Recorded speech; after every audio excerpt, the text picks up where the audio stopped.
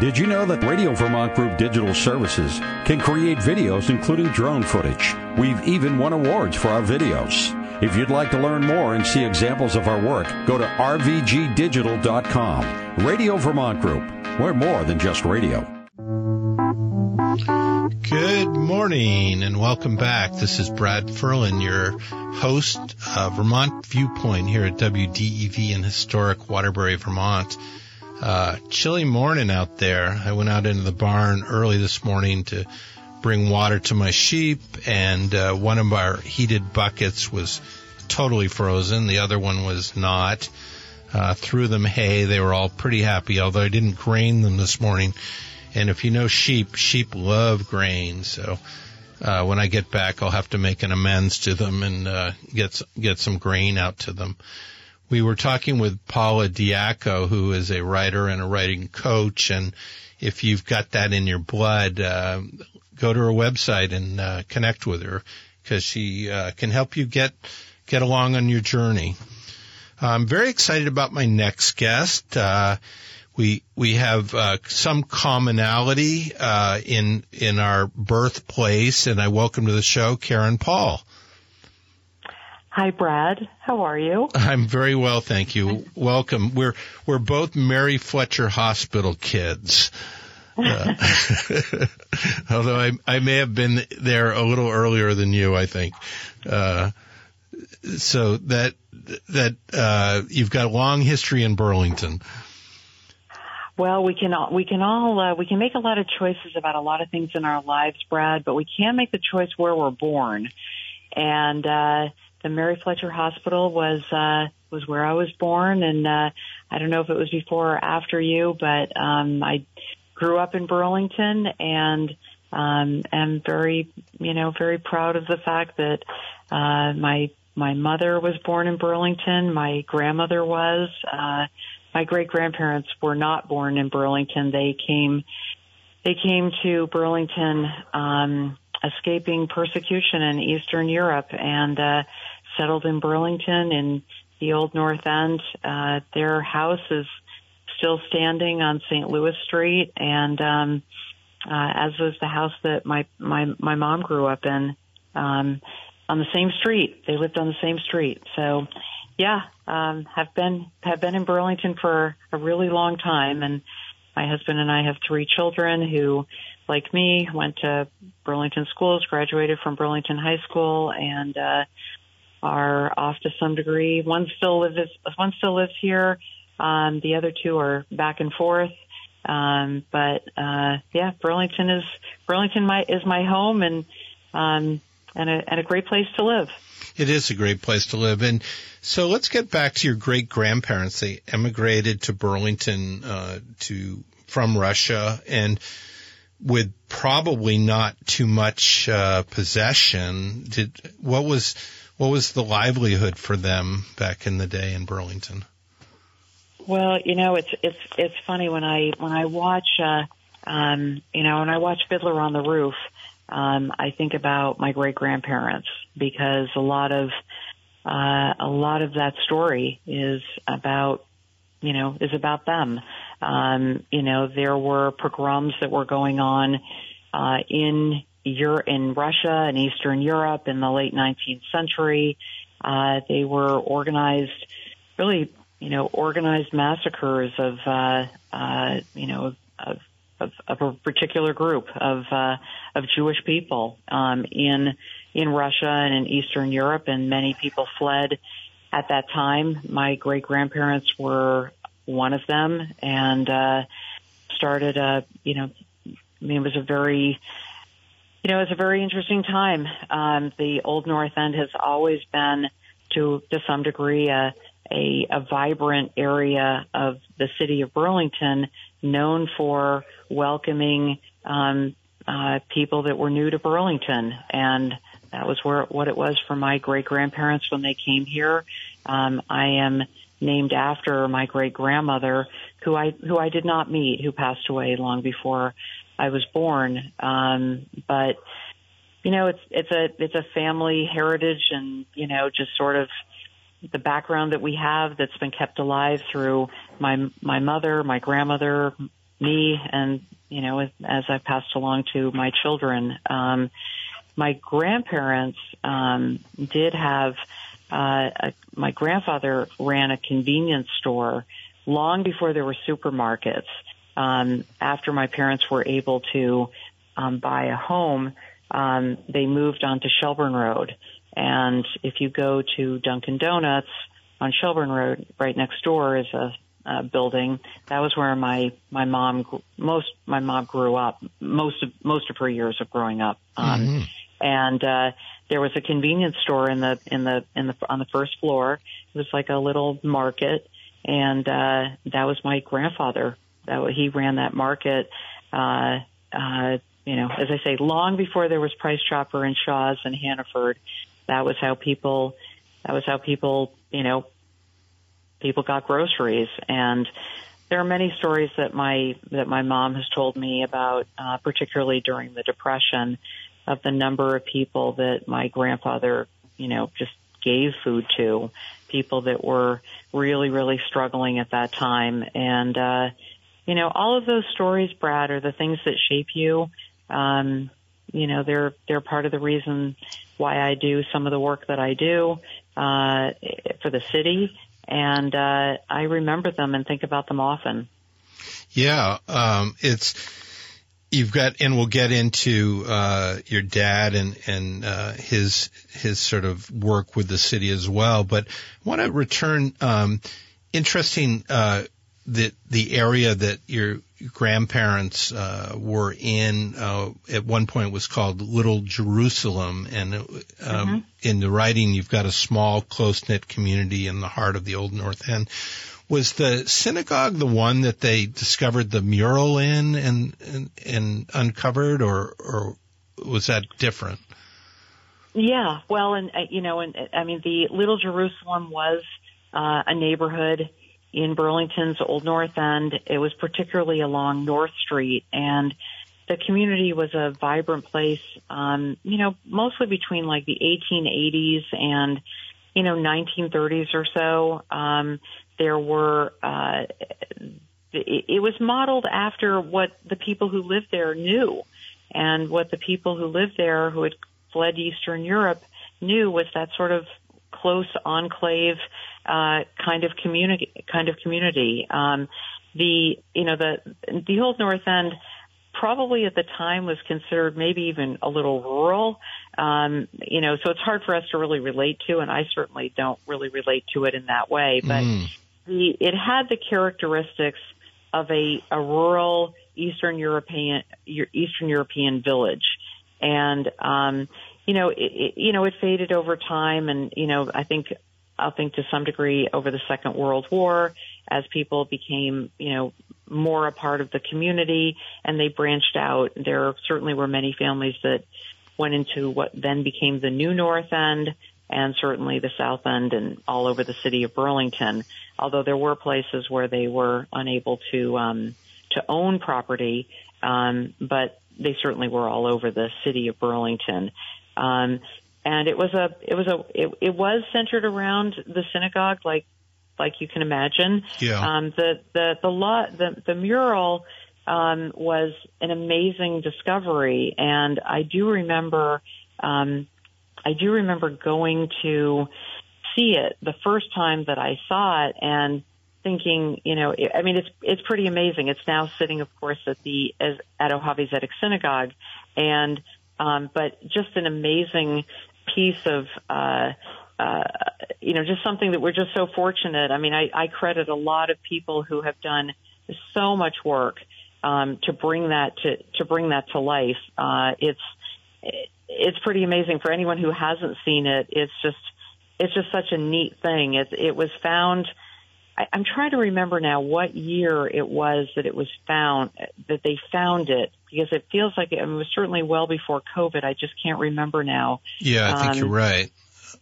Yeah, I don't remember now, but it probably was, maybe it was even 10 years ago now. Yeah. But it's a piece of a wooden structure that was found in a building that, if no one had known, if no one had gone in the extra mile to look at that building, that property before it was taken apart, we would have lost it. So yeah, if anyone hasn't seen it, they should go over and look it's literally when you walk right into the Ojave Zedek Synagogue. It's hanging right there and has been completely restored and is, as you say, pretty amazing. I saw it at the synagogue, and it is absolutely beautiful. I also mentioned that my first pair of Tyroleans was from Maisels when I was a little kid, and so I knew a little bit about the shopkeepers in the day early on, and you talk about the markets. We think about Coadneeds and Freshettes and your grandparents and all these that were really the heart of each little community in Burlington. Yeah, and it's interesting, Brad, because that's to some degree, a lot of what mattered to me when it came to what happened with what we refer to as Little Italy in Burlington is that, that the Italian area of Burlington was raised due to urban renewal, and it was really a community being sort of destroyed and displaced at least. And when a group of Italian descendants of the people like Marola's store and all of the other ones that were in the neighborhoods that were there came to me and said that they wanted to do some work by putting plaques up, around that area. And they had a celebration when the plaques went up. And that was a number of years ago, and the plaques are still there. It's important for all of us to really appreciate how Burlington started, the number of people that came here, and and established neighborhoods in that way.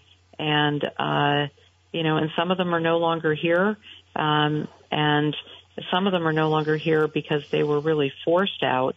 And that we need to honor that because, and I'm always impressed when I'm like on Battery Street and I see people reading the plaques and think, I'm glad they're reading them because, Burlington does have I think it's 155-year history at this point, maybe a little bit longer. And, we wouldn't be where we are without people coming and investing in Burlington many, many years ago, long before we were even a thought in people's minds. So I do love the fact that we had many little enclaves and many little areas, and we still do. The names have changed, but they're still incredibly valuable to the future of Burlington and to where we are today. Yeah, absolutely. And I loved reading about the fact that the plaques got developed. So thank you for your work on that. We're talking with Karen Paul. She is Burlington City Council president at the moment and is vying for a mayoral position in the March election. And I want to go back, often I ask guests about, does the apple fall far from the tree? And I'm reading about your dad. Can you tell us a little bit about your legacy with your parents? Sure. So, thanks again for asking. Thanks again for having me on. I grew up with, in the south end of Burlington. Shortly before I was born, my parents bought a house on Robinson Parkway, and love that street. It's a wonderful street, right near the University of Vermont. It's a horseshoe street, so you could play in the street because the only people that were coming on the street were people that lived there or people that were visiting someone there. It was a wonderful street to grow up on. My father was on the Board of Aldermen. He served for 4 years on the Board of Aldermen, which is now called the City Council. And he would come home from work. We would have dinner, and every Monday night he would go off to something that, as I was very young at the time, I was probably about 7 or 8 years old, and would often ask my father, what was he, why was he disappearing after dinner only on Monday nights? And he would say, that he was going to City Hall, and he was just going to City Hall to do his part for Burlington. And so, that's how I grew up, was with a father who did that. I also, my mom did a lot of work in the Burlington schools, and did her part in terms of a lot of volunteer work at the time. Even city councilors didn't get paid, although I will say we don't get paid a lot. We get paid a couple $1,000s a year, but I guess you would call that paid volunteer work. But that was what I saw, Brad, growing up. I saw parents that were very committed to the community. I saw grandparents that were very committed to the community, and was raised to give back. That it is incumbent upon those of us who are fortunate, those of us who have had many advantages in life, and those of us who have had very good lives, to give back to a city that has been incredibly good to my family. And so I was approached 15 years ago to run for city council. I was surprised when people asked me to run. The person that was the city councilor at the time had been a long time incumbent, and really wasn't thinking about running for office. I had at the time 3 young children. I think my oldest was like 12, and wasn't really thinking about that. I had a full-time job. I had started a business and was running a business in downtown Burlington, and this sort of came out of left field for me. But I was encouraged to run, and enough people thought that I could win, and so I ran, and the rest that was 15 years ago, and here we are today. Amazing. And obviously you won that first election. I did. Well, I had run before. I had run a long time before that when my children I only had 2 children, and I ran against another incumbent, which is a sort of a funny story. I ran against another incumbent. I did not win. He and I have become, good friends, and certainly a testament to that is over the years that I have run for city council, he's actually served as my campaign treasurer. So that's awesome. Yeah, well, we stood outside at the polls the day that we were running against one another, and have a lot of similarities. We were at very similar points in our lives, and when you stand outside with a candidate and it's really, really cold out, and you're standing there, you talk with one another, and as I say, here we are years later, and in the council races that I've had in the last probably 10 years, he's agreed to serve as my campaign treasurer. So what a small world that is, and certainly a testament to Burlington, I would say. It's so great, and I don't think we can underscore to our listeners enough I occasionally come to Burlington to listen in on a city council meeting on some topic or another, and as the clock gets closer to 11 o'clock at night, I think, oh my God, you counselors, you are going so far above and beyond, in service, because and you do it every other week, right? Is a council meeting? Well, pretty much. I mean, this is the ins and outs of serving as council president, is that I, even for all the years that I had served on the city council, I never really knew who decided the council calendar. And come to find out when I became council president that that's the person who determines the calendar. And so I have tried, of course, in concert with the rest of the council, because we all have to approve it, to not have more than 2 meetings a month. Yeah. There have been some council presidents that have wanted more than that. And the other thing that I did, Brad, was, we went and changed our rules about a number of items in our rules. We have part of the city charter is the council rules. And so we have we went and did a fairly significant rewrite of our rules in 2020. Well, at the beginning of 2022. And one of the changes is that we now can adjust the time of public forum. It used to always be at 7:30, and it meant that we were almost structuring our meeting around the public forum, and, we can't do really any substantive business until we've had public forum. Obviously we want to hear from the public before we start making decisions. Well, we've changed that, and so I would love to take all the credit for having shorter meetings, but they're really not shorter. They just start earlier. Yeah. Okay. Which is good. Practical, right? Yeah. Well, we were starting our meetings at 7:00 at night, and that's why these meetings were going until 2:00 in the morning. Wow. And, most of the people that serve on the city council, particularly now, have full-time jobs. And, we were all like, The Walking Dead on Tuesday morning. Yeah. Most of us, it was sort of a common point of humor among all of us that we never scheduled business meetings early in the morning on Tuesdays because we didn't know what time we would be leaving on Monday. So now the meetings do tend to start earlier. Public forum can be anywhere from between 6 and 7:30 as a start time. And we mostly, I would have to go back and look. It'd be interesting to know. Most of the meetings end before 10:30, 11. Yeah. So it's gotten better, but it's a little bit deceptive because we start earlier. And most counselors wanted to start earlier because the reality is that nobody does their best work at 2:00 in the morning.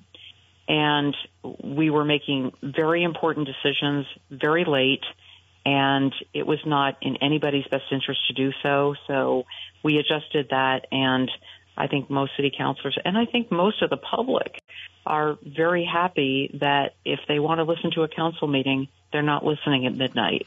Yeah, for sure. And I will say that you've been incredibly generous about public being able to participate in your meeting in democracy. Karen, I love the fact that you talk about sort of the values of the family values and the community values that were instilled in you. And over the last 15 years, you've served as a counselor. Can you tell us what some of the accomplishments that you're proud of as a counselor and as a community member? Yeah, sure. And of course, the other thing also that is rather, pretty amazing and is that when I was elected to the city council, it was to fill the seat that my father had held many years before, and it was something that he was incredibly proud of. That he walked around and I won't say that he told complete strangers that, but he certainly went around and told a few other people. Which love that. There's nothing more than a proud father, I guess, right? The reason why I was encouraged to run, Brad, in the first place, aside from the roots that I have in the community, is I was encouraged to run because of my financial background. I have decades of work experience in finance and in management. I'm a CPA. I have a love of what many people find fairly rote and boring, which is, audits and budgets and finance and spreadsheets and things like that. Mm-hmm. But they're incredibly important to the functioning of a city. When I first got elected, I was a little surprised at the way the city's finances worked in terms of, they were not, cities are not always very modern in terms of technology. And, they had some rather archaic ways that they did some of the work that they did. There also were practices that were not best practices.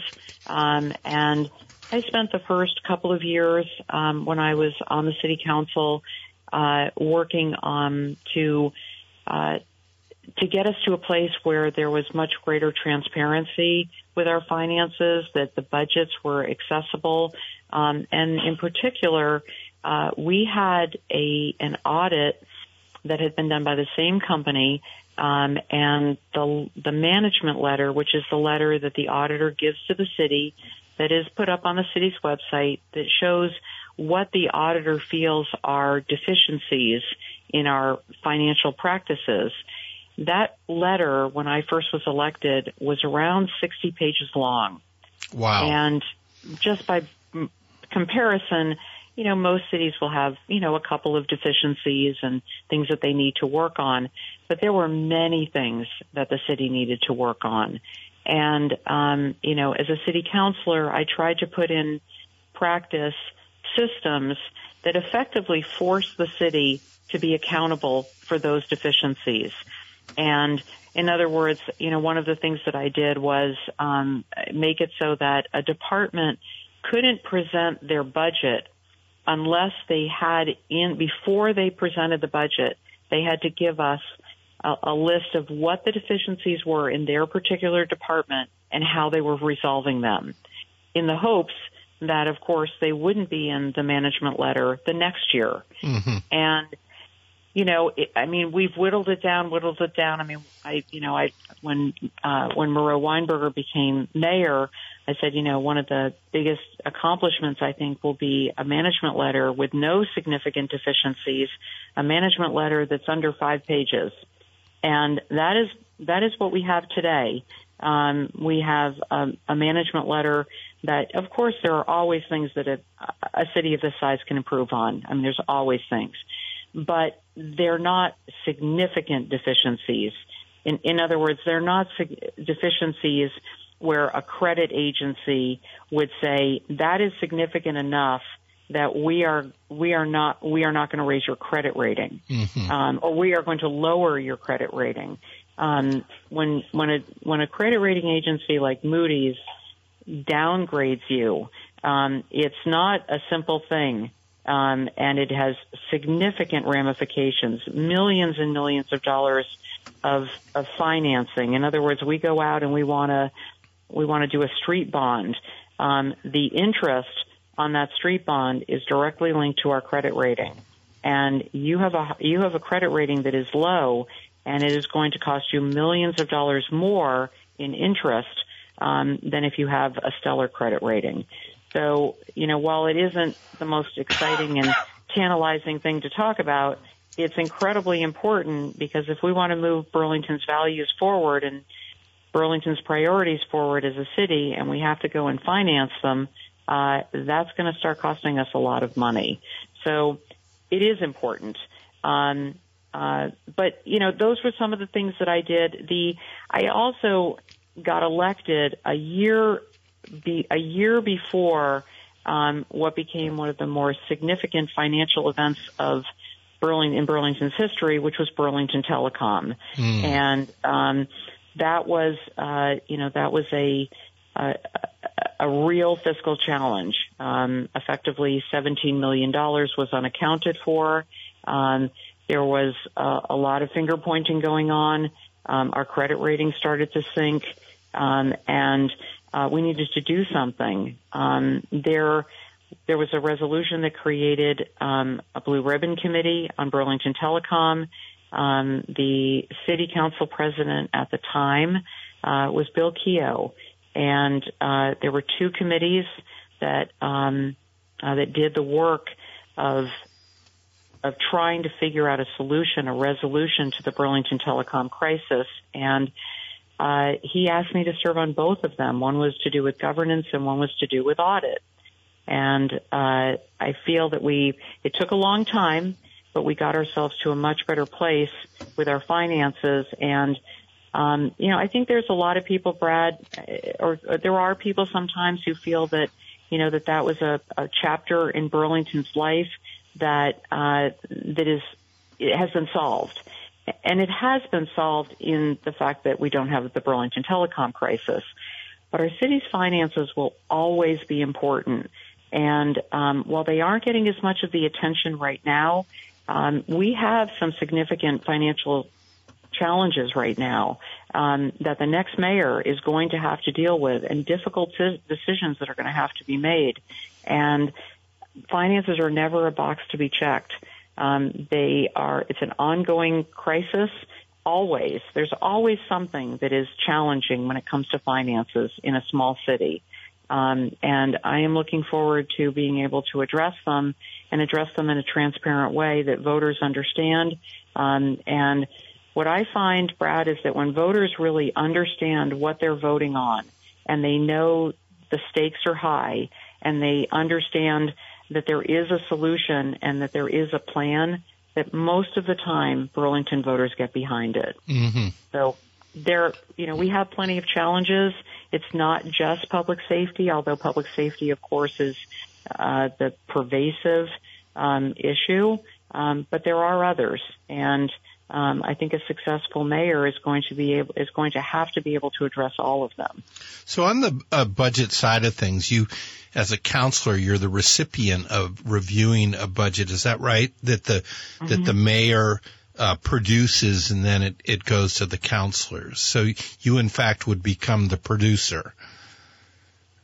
Yeah, I mean, it still is called the mayor's recommended budget.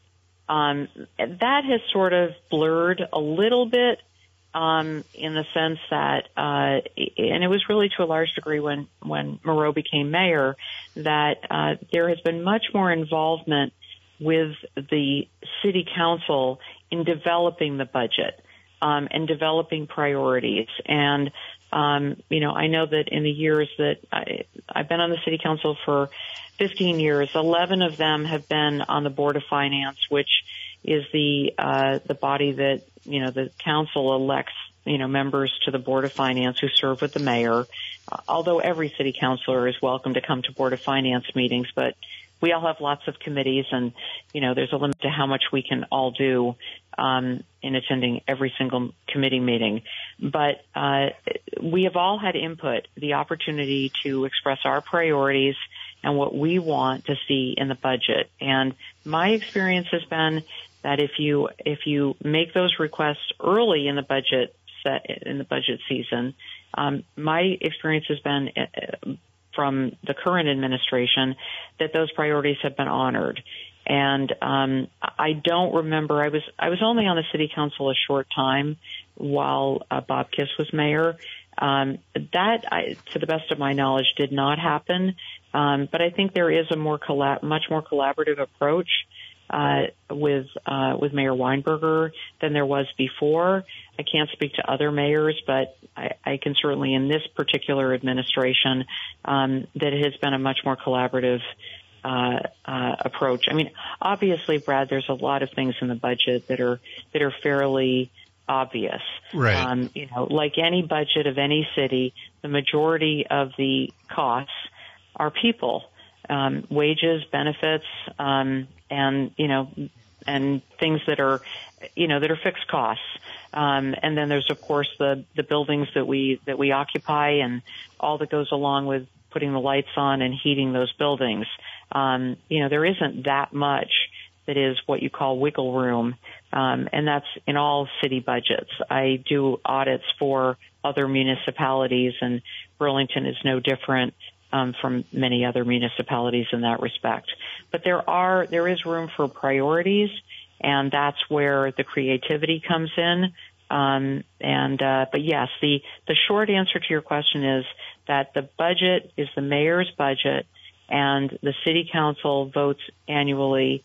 And what I feel is really the most important vote that we make all year, which is the approval of the budget for the coming year. For sure. We're talking with Karen Paul. She is currently the Burlington City Council president, has been for a couple of years, is running for mayor for the March election. Karen, I suspect that voters are looking for your view on your leadership and where the rubber meets the road in terms of what your initiatives and moving forward will be. Can you help us with that? Sure. One thing I just wanted to also mention is that I agree that, of course, obviously, we do have an election on town meeting day. We also have an election or a caucus before that. And the caucus will be this Sunday. This is the Democratic caucus in the city of Burlington. It's going to be 100% virtual, and unless, of course, you need special accommodations in which they will be made for you to be able to vote in person. So it's this Sunday at 1 o'clock. You can register online by going to btvdems.org, and there is a form that you can fill out there, or you can go to my website, which is KarenPaulBTV.com, and right on the top of the homepage is a link to register to for the caucus. So that will determine the Democratic nominee going into town meeting day. And the Progressive Party just had their nominating caucus a few days ago and have chosen their candidate. And, of course, there also could be independents that could come forward up until through the month of January. But I announced that I was running for mayor in October 26th. And a few days later came forward with a comprehensive 3-year plan for public safety. It's a month-by-month, step-by-step plan. I felt that the voters of Burlington, who are very concerned about public safety, deserved to hear from any mayoral candidate with a specific plan, not a lot of global ideas, but specific ideas and specific plans to move the city forward to a place of greater public safety. Amidst much that we have to be proud of in Burlington, our city is faced with serious challenges, and serious challenges call for serious solutions. I've tried to be solutions-based in my time on the city council, and as council president, after a couple of years of very contentious meetings and very contentious debates and contentious relationships, I made it my mission to develop authentic and respectful relationships with my colleagues, to show our community that we can be, and we are going to model that we are going to be a model of a collaborative and respectful body. I've worked well with counselors. A lot of people like to say that they work across the aisle. I feel that when it comes to things like that actions really speak much, much louder than words. I was elected council president by without a majority of my own party. Others who came to me and asked me to serve, and the last couple of years have been fairly respectful, and they have been collaborative. I think one of the reasons why I'm running, Brad, is that right now there is a sense of urgency in the city, more so than I've lived here. You and we've lived here a long time. More so than any time that I can remember, the sense of urgency to address the public safety issues that we have is almost a palpable urgency. It's really all that people talk about. And, aside from having a public safety plan, because you can't really move forward unless you have a plan, I think that at this time, more so than any other time, we need a bridge builder. We need someone who can bring consensus. We need someone who can get along and be able to work with anyone. I think one of the testaments to that work is the number of endorsements that I have, even within the city council. City councilors can choose to, remain out of a mayor's race, and certainly some do. I think it's a testament to my work, because these are the people that know me best, and these are the people that know other city councilors best. 3 city councilors have chosen to endorse me. Two Democrats, 1 an independent, and as well as being endorsed by both Madeline Kunin and Howard Dean, as well as the president of the Vermont State Senate, Philip Baruth, and a number of other former city councilors across party lines. I'm excited by that because I'm excited that we can come together. We can do challenging things and we can overcome them. But we have to do it by all of us being on the same page and all of us working together.